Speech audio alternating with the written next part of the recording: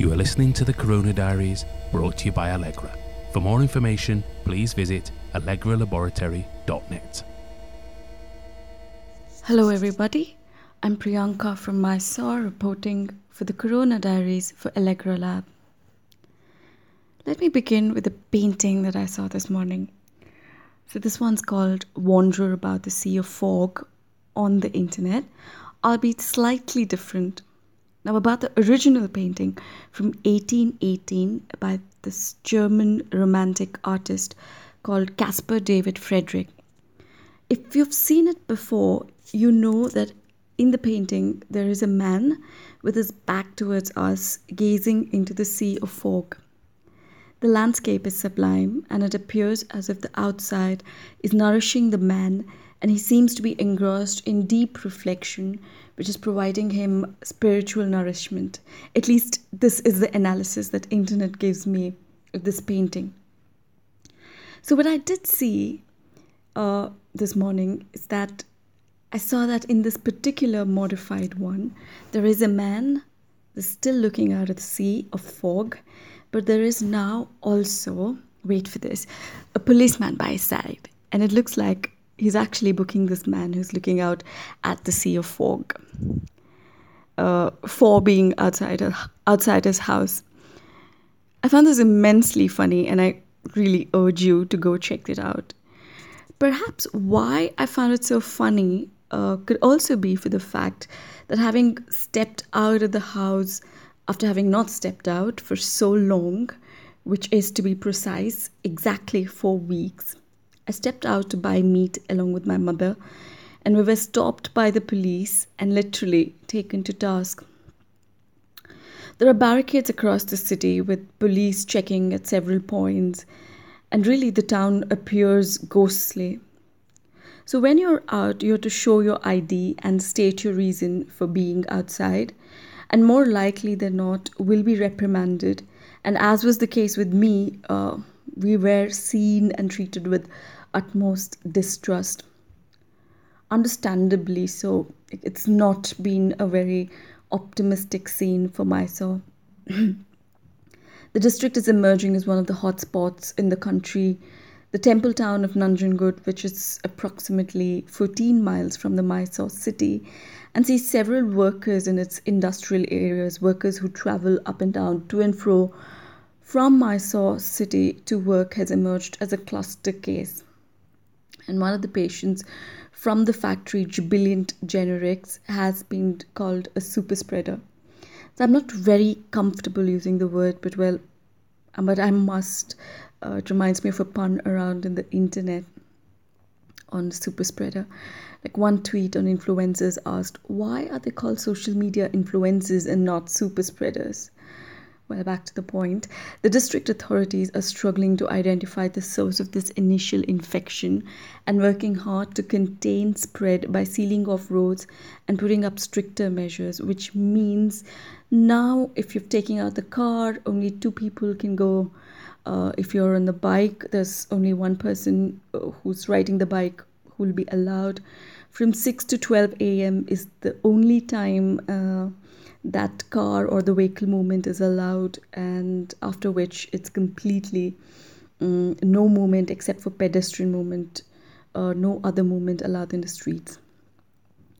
And in a way, it feels like the state is closing in.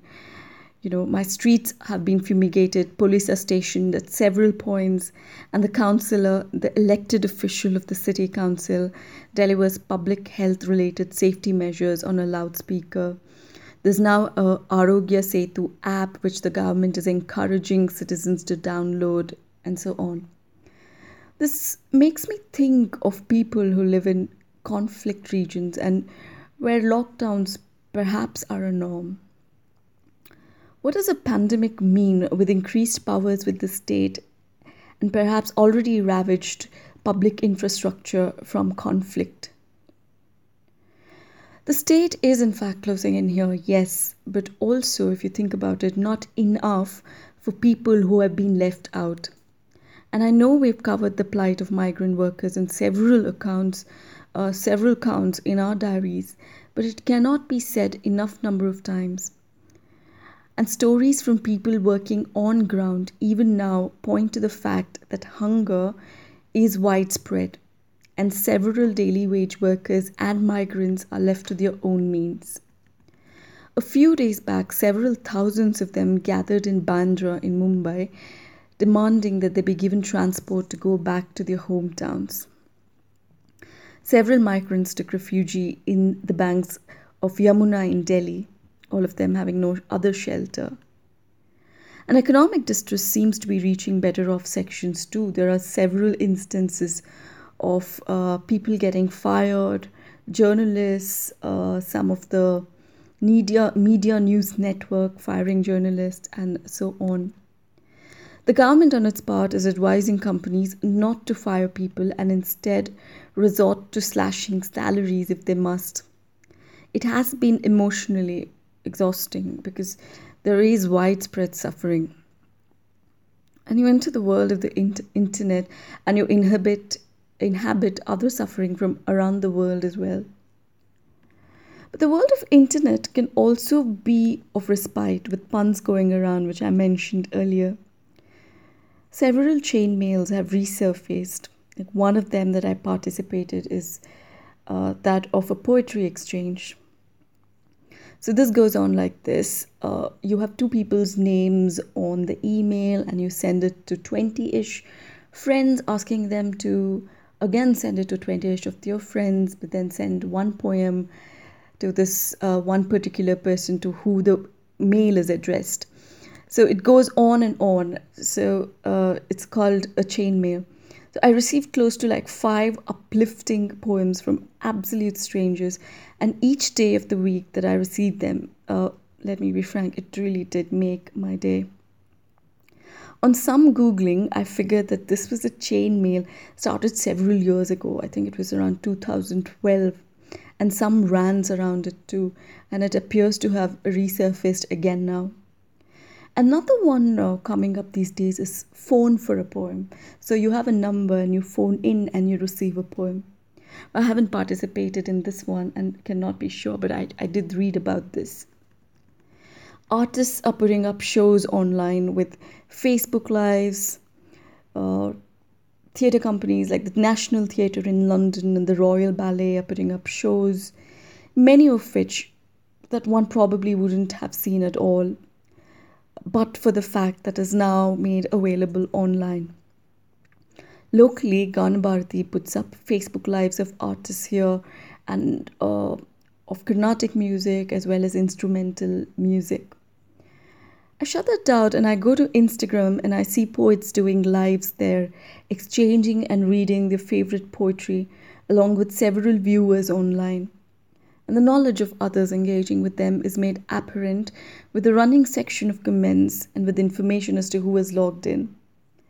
The internet has been more alive and there are attempts to sustain some sort of a community. And while it gets increasingly claustrophobic due to the lockdown, these are some happy respites. And yet I know that watching Jane Eyre in a theatre as opposed to the screen is by several leaps different. Sitting along with others of the community of even strangers and watching a live performance is infinitely more enriching. For the time being though, this may suffice, but there is only so much I think that the internet may be able to do. For say, how do we ensure protests, the basic rights and actions that help keep governments accountable to have continued presence? And what may be the future if the lockdowns were to continue? That's perhaps something to think about. Let me leave you with this thought. That's it from my saw. Thanks for listening.